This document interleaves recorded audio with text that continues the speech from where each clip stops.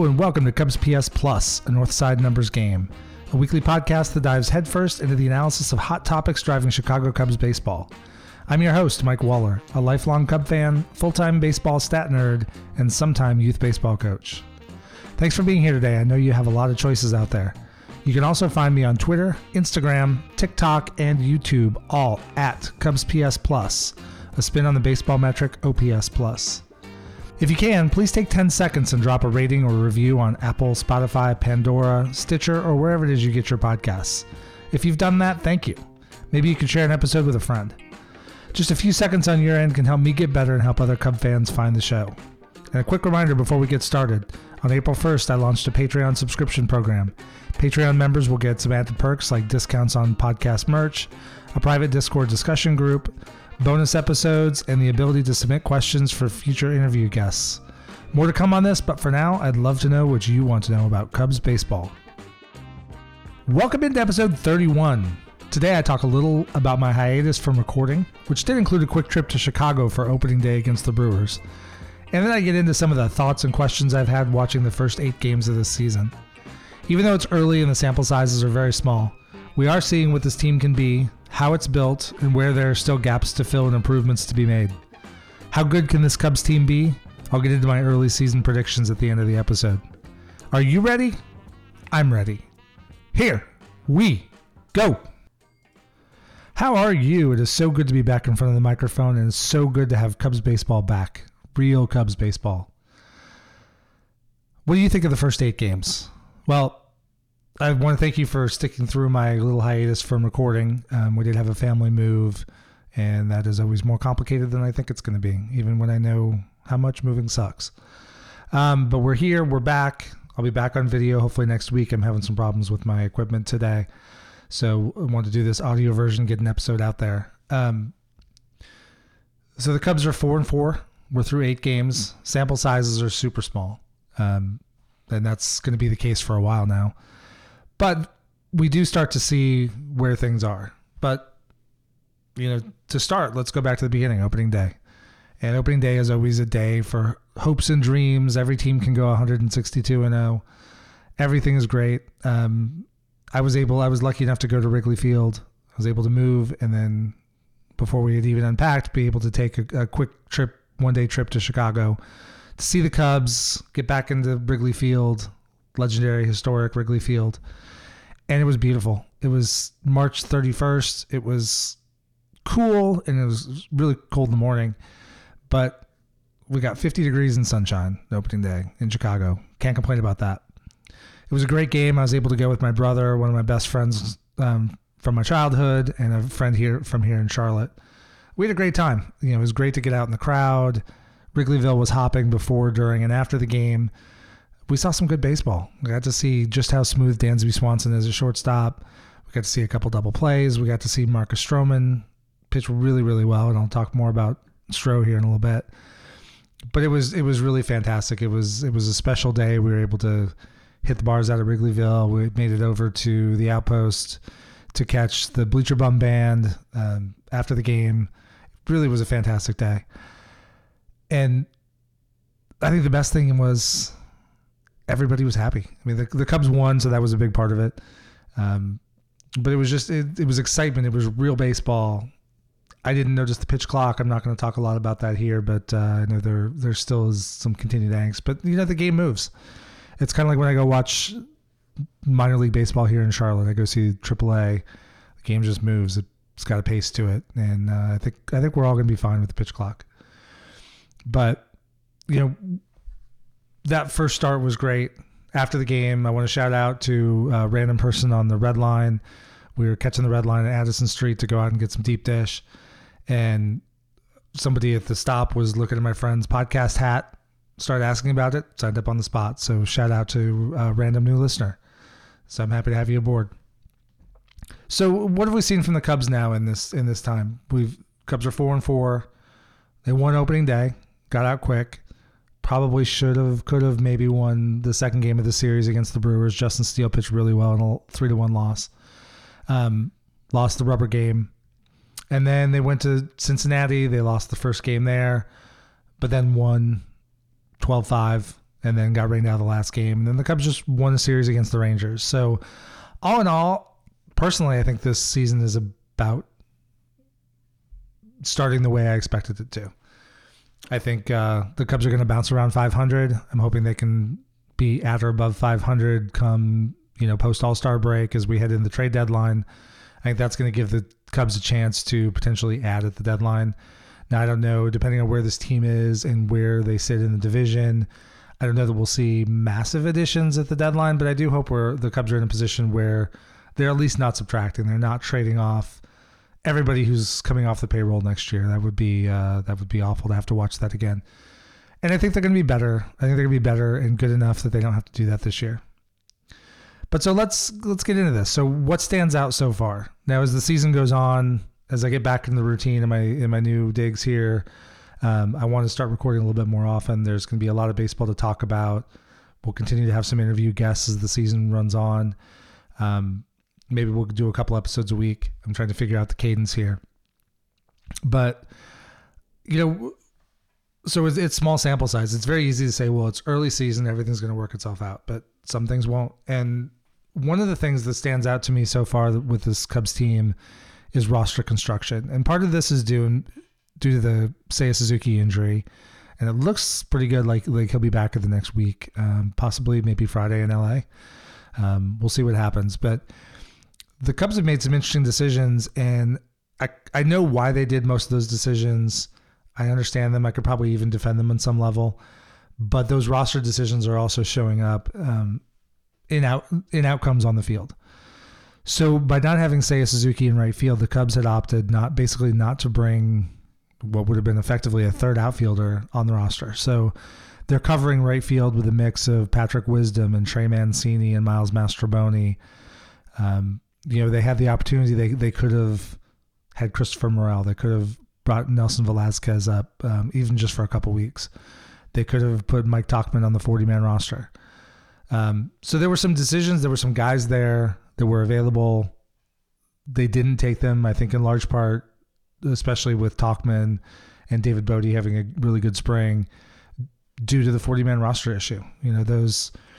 The Cubs have to look at guys that have options. They have to look at guys that are and are not on the 40-man. And we talked about that the last couple episodes at the end of spring training. But the Cubs now don't have what would be their fourth outfielder when Seiya comes back. And it showed a little bit. I mean, they're arguably that game against the Brewers that the Cubs lost 3-1 in Justin Steele's start. Arguably they're maybe holding the Brewers 2-1 run. Maybe that's a different game late if Miles Mastrobuoni can make that catch in right field. And I know a lot of people were angry at, he didn't dive, but he's not a natural right fielder, so you don't get those instincts. When you're naturally an infielder who can kind of play some patchwork outfield, that's nice versatility to have, but when you're starting the season and you just don't have a starting right fielder right now, that's where you lose. You lose some of that in the margins because he's not out there. He doesn't have a lot of familiarity, certainly with right field or Wrigley Field, which is very difficult. But just those instincts, when do I dive? When can I lay up? A natural outfielder is going to look at that, see the trajectory of the ball, know that even if they dive and miss, that ball's coming straight down. It's not going anywhere. So you can dive, miss, pick it up, get it back in the infield without major damage. That's different than, a line shot in the gap. If you lay out for it, miss it, that thing's rolling to the wall or down in the corner. The runners can run all day. So that's one of the decisions. And the other thing we've seen is this team it's been clear all through the offseason, the team is built on pitching and defense.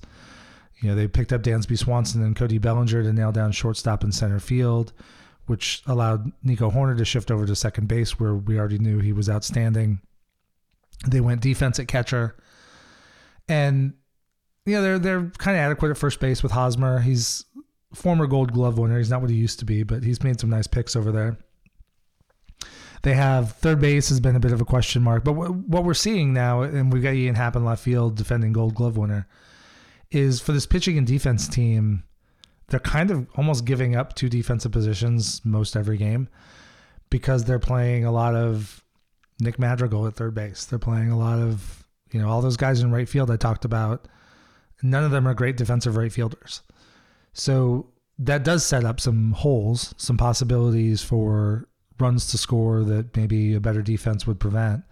And we'll see where that goes during the season. So with the roster construction as it is, the Cubs are pretty well set in center field. It's pretty much Cody Bellinger every day, Ian Hampson left.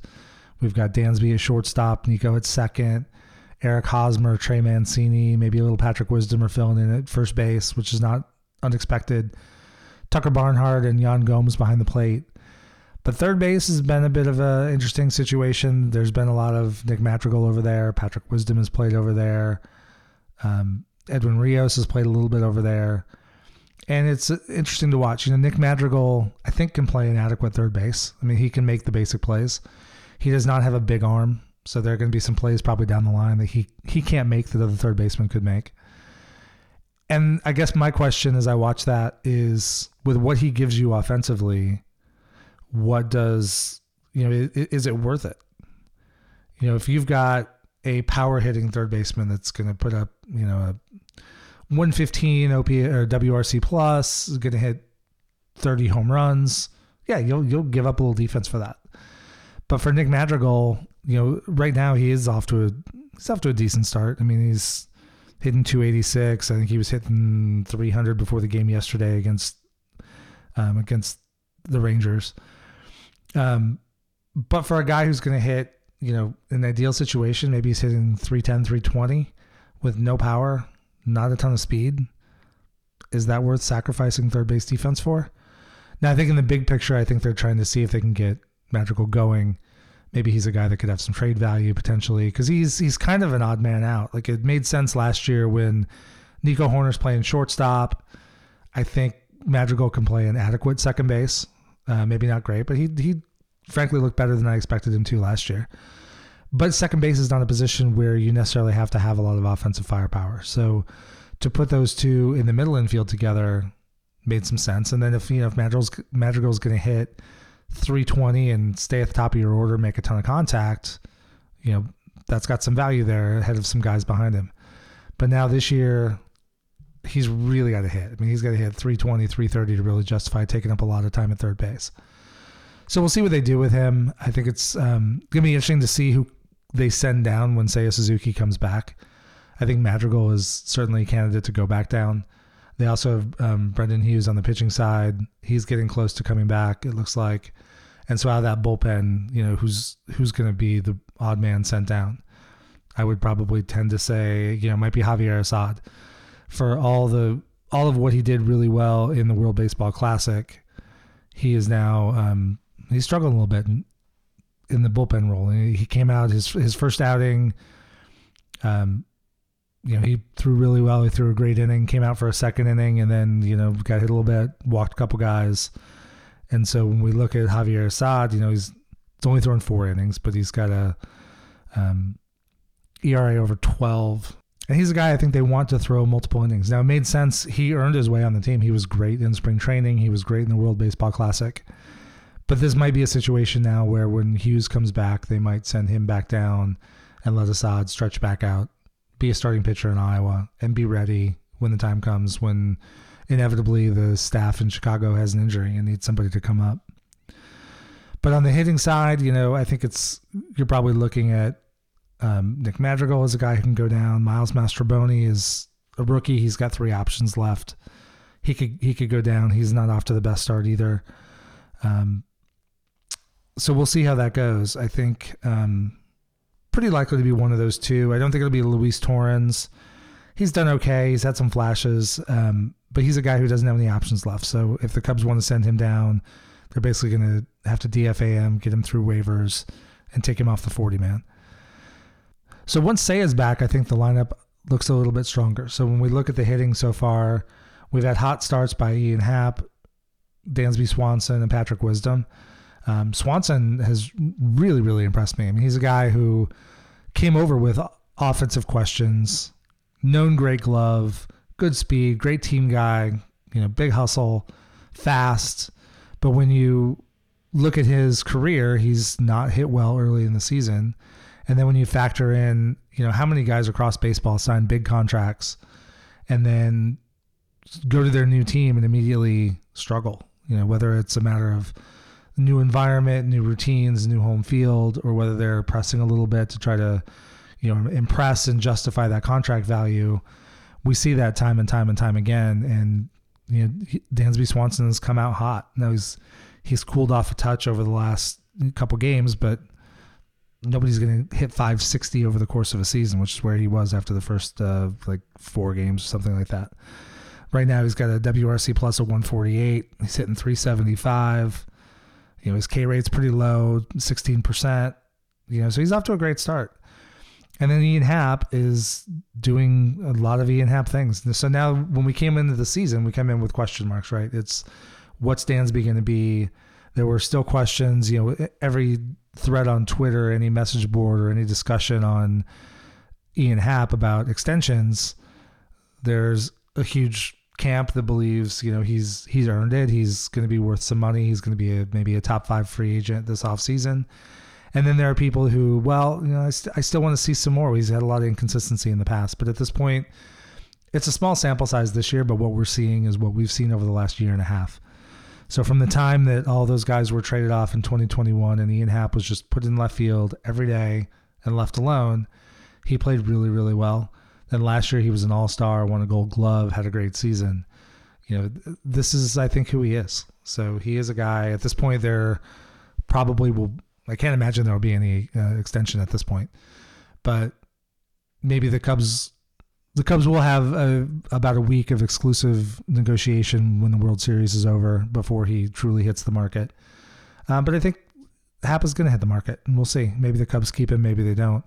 But he's definitely earning himself a lot of money, and it's fun to watch. Patrick Wisdom is off to a surprisingly good start.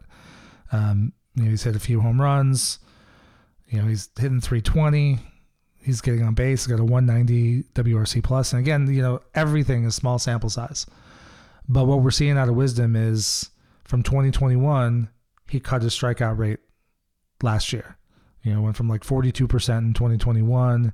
He was in the low 30s last year. And so far this year, he's low 30s again, but, he's making a lot of hard contact. And that's a lot of fun to watch. And when we look at, the rest of the lineup, it's guys are kind of struggling. Horner's off to kind of a slow start. Mastroboni's not hitting much. Trey Mancini is kind of okay. He's not showing a lot of power yet. Again, I'll continue to say small sample size. I will also say that for some of those bigger hitters like Mancini, it's cold and it's in Chicago. So far they've played a pretty warm series in Cincinnati, but they've played most of their, basically the rest of their games have all been in Wrigley Field. And Wrigley Field in April is not a great place to hit. So some of these numbers will naturally come up, and I'm not freaking out because Trey Mancini isn't hitting for a lot of power yet. Eric Hosmer is doing Eric Hosmer things. He's not striking out much. He's making a lot of contact. He's hitting the ball hard, and he's hitting the ball on the ground. So, we're seeing, a lot of singles, maybe an occasional gap double where the ball's on the ground, or a very low line drive, but it's, 105.6 exit velo. That's what he does. And he's another one from the roster construction side that got a lot of questions. Cubs aren't paying him much. They're paying him league minimum because San Diego is still paying him that massive contract they signed him for. And the Cubs are hoping to get some stability, some good picks at first base. We've seen some of that. And be able to get a guy who's going to make a lot of contact, keep the lineup moving. But meanwhile, if we go look at AAA statistics, and I'll have a guest in soon to go talk about what's going on in the minor leagues. Matt Mervis looks like he's kind of picking up where he left off. He's crushing the ball. So at some point, Mervis is going to push for playing time in Chicago. And I don't think there are any imminent moves on the horizon. I can't imagine a scenario where Eric Hosmer gets any less than 6 weeks, 8 weeks to run and play and see what he can do. But the decision may be coming in mid to late May. Like, if Mash Mervis is killing the baseball, what do we do with Hosmer? Hosmer is a very easy cut. I know he's a likable guy. I think he's a good clubhouse guy. But if he's hitting, what's he hitting right now? 273. That'll kind of play if he stays there. He's been hot the last few games. But that comes with a WRC plus of 89. He doesn't provide a lot of power. He's never been a big power guy. He does hit the ball hard. He'll make a lot of contact, and he'll ground into a good number of double plays. That's how it works. So we'll have to see when Seiya comes back. What do they do with that roster spot? If Nelson Velasquez, Matt Mervis, Christopher Morel continue to crush the ball, in the minor leagues, then there will be some tough decisions coming up. And on Morel for a second, I know he's somebody I see mentioned a lot to be up in Chicago. I'm totally fine with him being in Iowa. He's had almost no AAA time. He played, I think, a week of AAA at the end of 2021, and then last year started the season in AA, and that's where the Cubs called him up from. And I've said it before, I don't think the Cubs had any intention of Morel coming up to the bigs and sticking. I think they wanted to give him a taste and give him a shot to show what he could do, and then that was probably going to come with a promotion to AAA once he was sent back down to the minors. But he just got off to such a quick start and was such an infectious personality on a team that was frankly going nowhere. There was no reason to send him back down. But we saw at the end of last season, his K rates I think by the end of the season, the last month, his K rate was over 40%. And so sending him to AAA to let him play every day, let him maybe settle in. I haven't checked the positioning. I know he's played some third base. I'm hoping he's playing a lot of third base. But let him settle in, get those reps, and work on that strikeout rate. This is a case where there is some balance between long-term development and winning today. The Cubs would be better today, I believe, if Morel was on the big league roster instead of Mastroboni or instead of Nick Madrigal. But I also think that Christopher Morel has a much higher ceiling than either one of those guys. And if the way to get to that ceiling is to let him take some time and let him, get things right, settle in, get comfortable. We saw it with Kyle Schwarber. We saw it with Ian Happ. Let a guy go back to the minors, figure it out. Again, maybe not for the whole season. Maybe it's for a month. Maybe it's for 2 months. Maybe it's a midseason call back up. But if he can get that K rate down, he's a guy that I think could be really good for a really long time. I don't know if he'd necessarily be a superstar, but he's a high energy guy. He can play a lot of positions.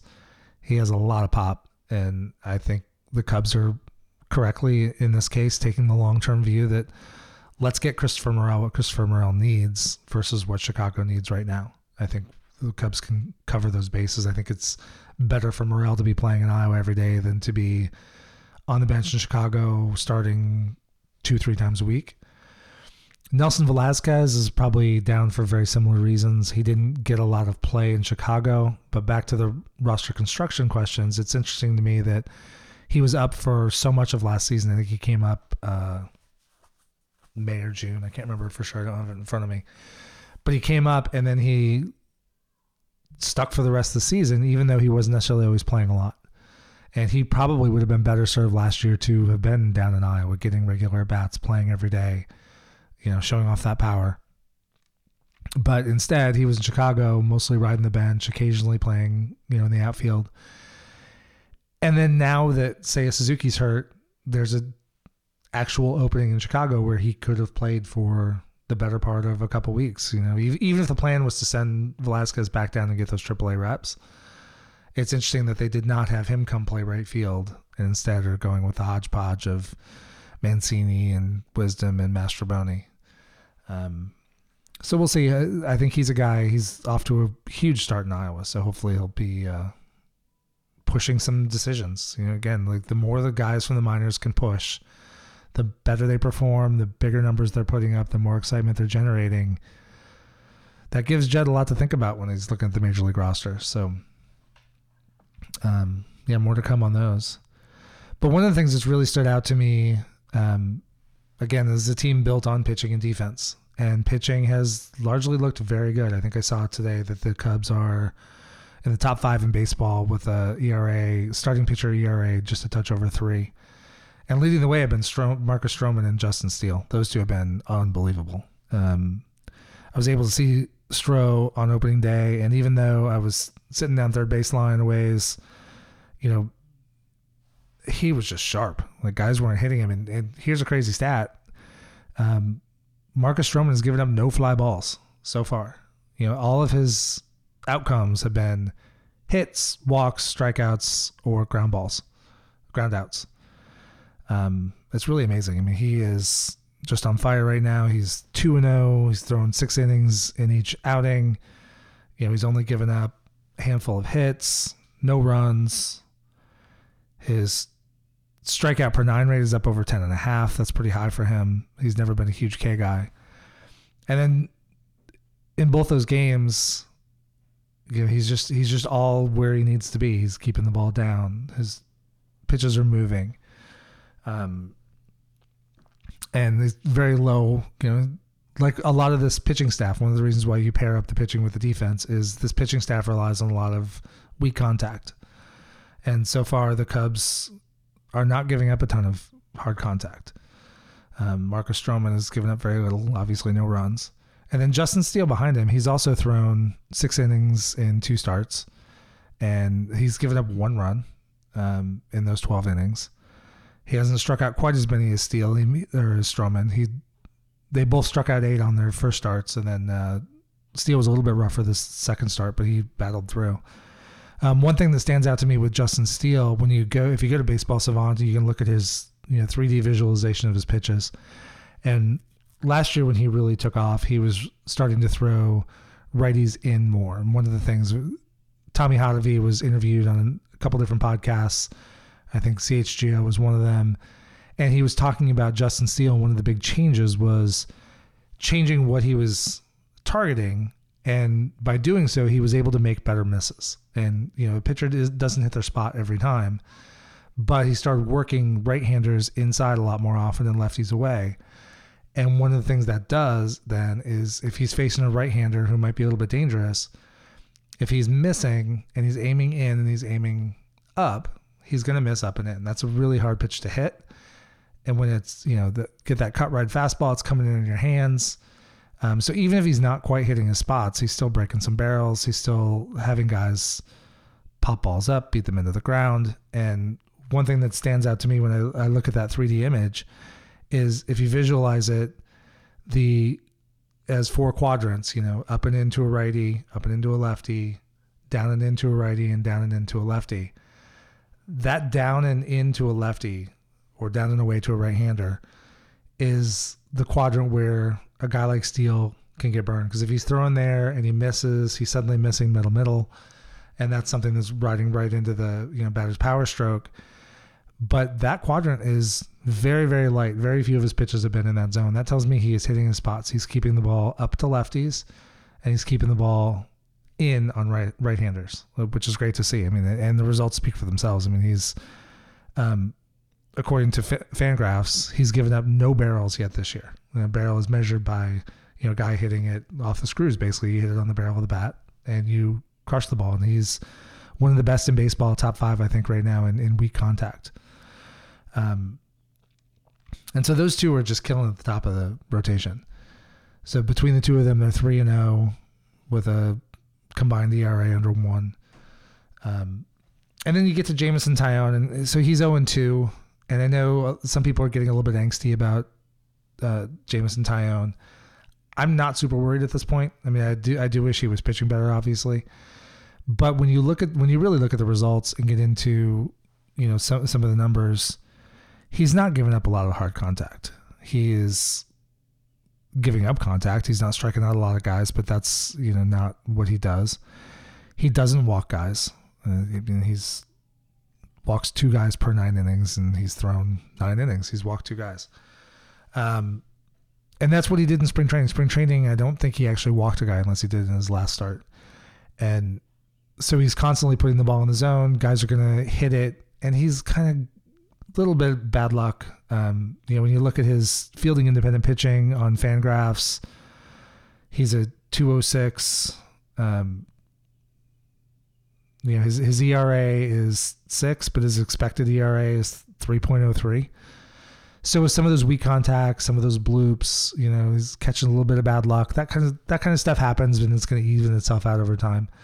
So Jameson Taillon is one where I would look and say, small sample size. He's doing a lot of the things we want him to be doing.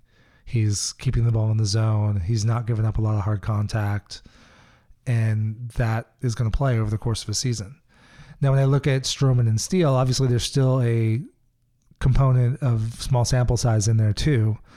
But there I look at the trends. Right now Justin Steele is picking up where he left off last season before his last injury. I mean, he is pitching really, really well, and I think we're starting to see that he's not always going to be this good. He's not going to give up, 1 run in 12 innings on every pair of starts. At some point he'll get knocked around a little bit, but that is, I think, who he is. And Marcus Stroman has a whole career where if he's healthy, he's, keeping the ball down, he's getting a lot of weak contact, and that is just Marcus Stroman doing Marcus Stroman things. So I don't think Stroman and Steele are quite as small sample sizey. I'll say Steele to an extent, just because he has not had an extended run of success yet in the major leagues. But this is playing so much like it was last year when he was doing so well in the second half of the season. Move down past Tyone, Drew Smyly had a rough first outing. He's going to pitch tonight against the Mariners. We'll see how he goes. Drew Smyly is a guy I've got confidence in. I'm not super worried, but he's older. He's had a lot of injury issues over the course of his career. He's probably not a guy I would expect to be able to make 30 starts this year. And he's your number 4 starter. So the Cubs will have to watch. Drew Smyly might be a guy that, at some point, if, one of the guys in AAA is really tearing it up, if Assad goes down there and is just tearing it up and stuff, and Smyly continues to struggle, Smyly might wind up back in the bullpen, and one of those guys from Iowa might come up. But when I look around at everything else, I mean, the bullpen's been pretty solid so far. Adbert Alzolay has looked really good. Mark Leiter Jr. is basically serving as the lefty in the bullpen. With Hughes out, the Cubs don't have a lefty in the bullpen, but Leiter typically pitches to reverse splits. So, Leiter Jr. has thrown 3 innings. He's got 5 strikeouts, hasn't given up a run. He's been reliable. Boxberger's look good.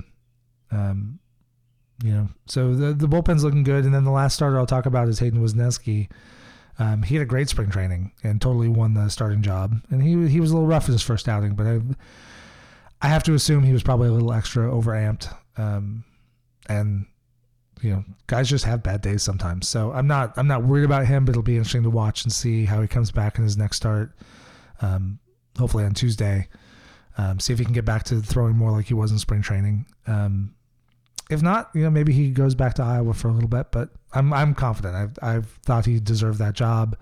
I think by the end of the season, he is going to be more than their number 5 starter. So I'm excited to see what he can do. So overall, we talked about some of the hitters already, but the Cubs are scoring over 5 runs a game. But one of the trends we see is something we've seen for a couple of years now. The Cubs still have a lot of boom and bust. They'll win 12-5 and they'll lose 3-1. Some of that is just baseball, but the Cubs do seem to do that a lot. But again, if the Cubs can score more than 4 runs over the past several years, if the Cubs score more than 4 runs, they have an excellent record. If the Cubs are scoring 4.5 to 5 runs a game, that's a really good place for them to be. With this pitching staff, that's going to win a lot of baseball games. One thing I have seen on the offense so far this year is one of the things, bringing in guys like Eric Hosmer and, playing Nick Madrigal more and some of the moves they made, we wanted to see a lower strikeout rate. They wanted to have a more balanced approach on the offense, put more balls in play, and we're seeing that. So last year, the Cubs were 21st in baseball with a strikeout rate of 23.7%. This year, again, small sample size, but the Cubs offense is currently 11th in K rate at, 21.4%. So they are making more contact. They are putting the ball in play. And the Cubs I have seen several innings so far this year where they're stringing together hit after hit after hit, and maybe a ground ball brings in a run, a sac fly, and just keep things moving. And we're seeing that play. I think this offense is what it was built to be. This is not a powerful offense. Last year they were 18th in isolated power. This year they're currently 27th, but small sample size, and you're playing all your games in cold weather at Wrigley Field. So far, that's going to balance out over time and raise back up. Now, they will not be a high-powered team unless they change the makeup of the roster, though.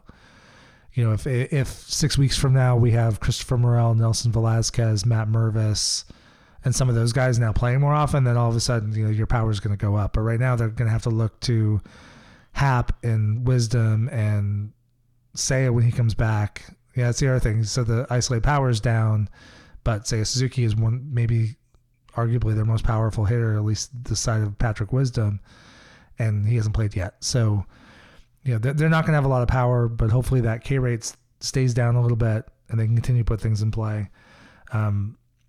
Right now they are 14th in WRC plus with the same 98 they had last year, which put them 20th in baseball. So a small sample size for those metrics, it's going to fluctuate, but on the whole, I do like what I've seen. I like seeing the ball put in play more.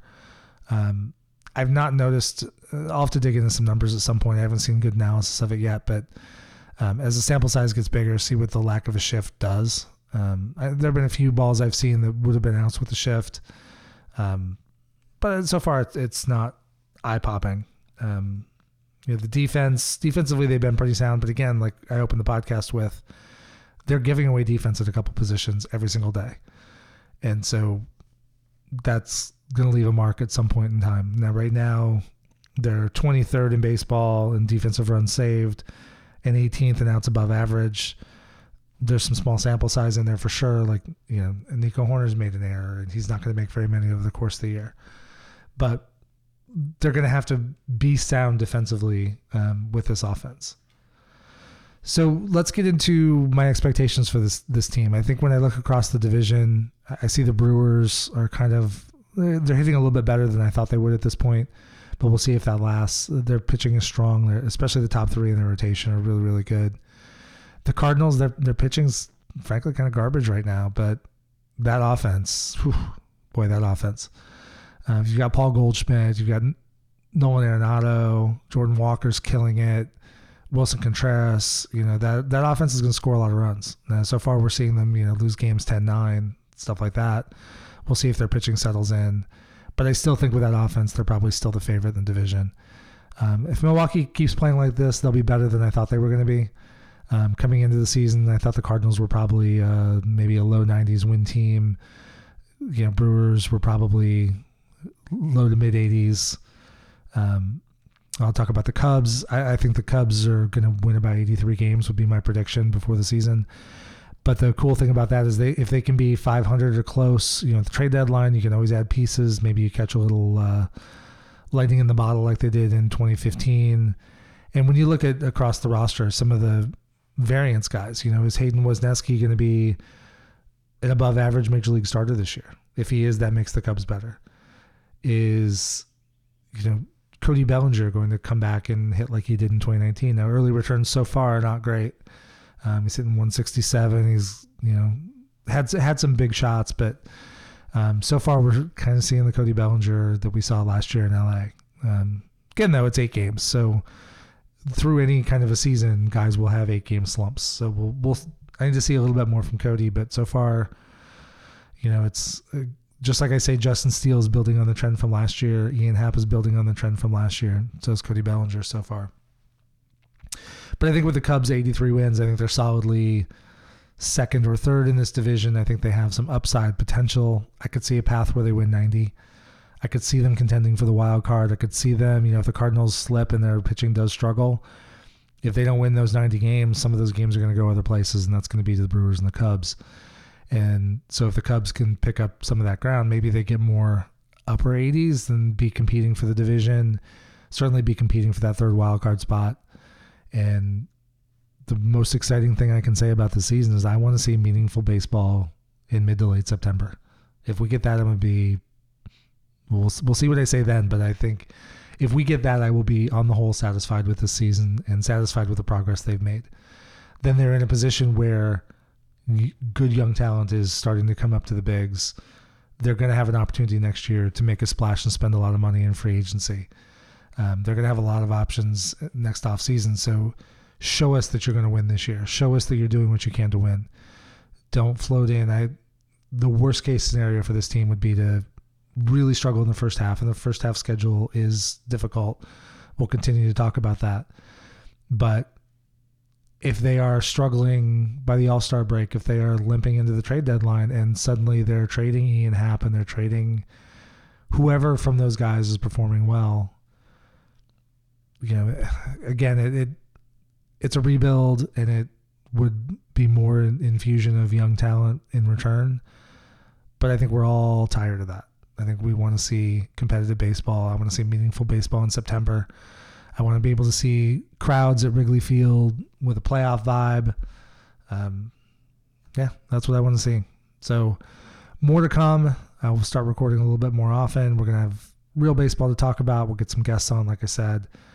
And let's go Cubs. Let's get the Mariners tonight. A quick addendum. While I was recording this episode, the Cubs optioned Javier Assad to Iowa and called up Nelson Velasquez.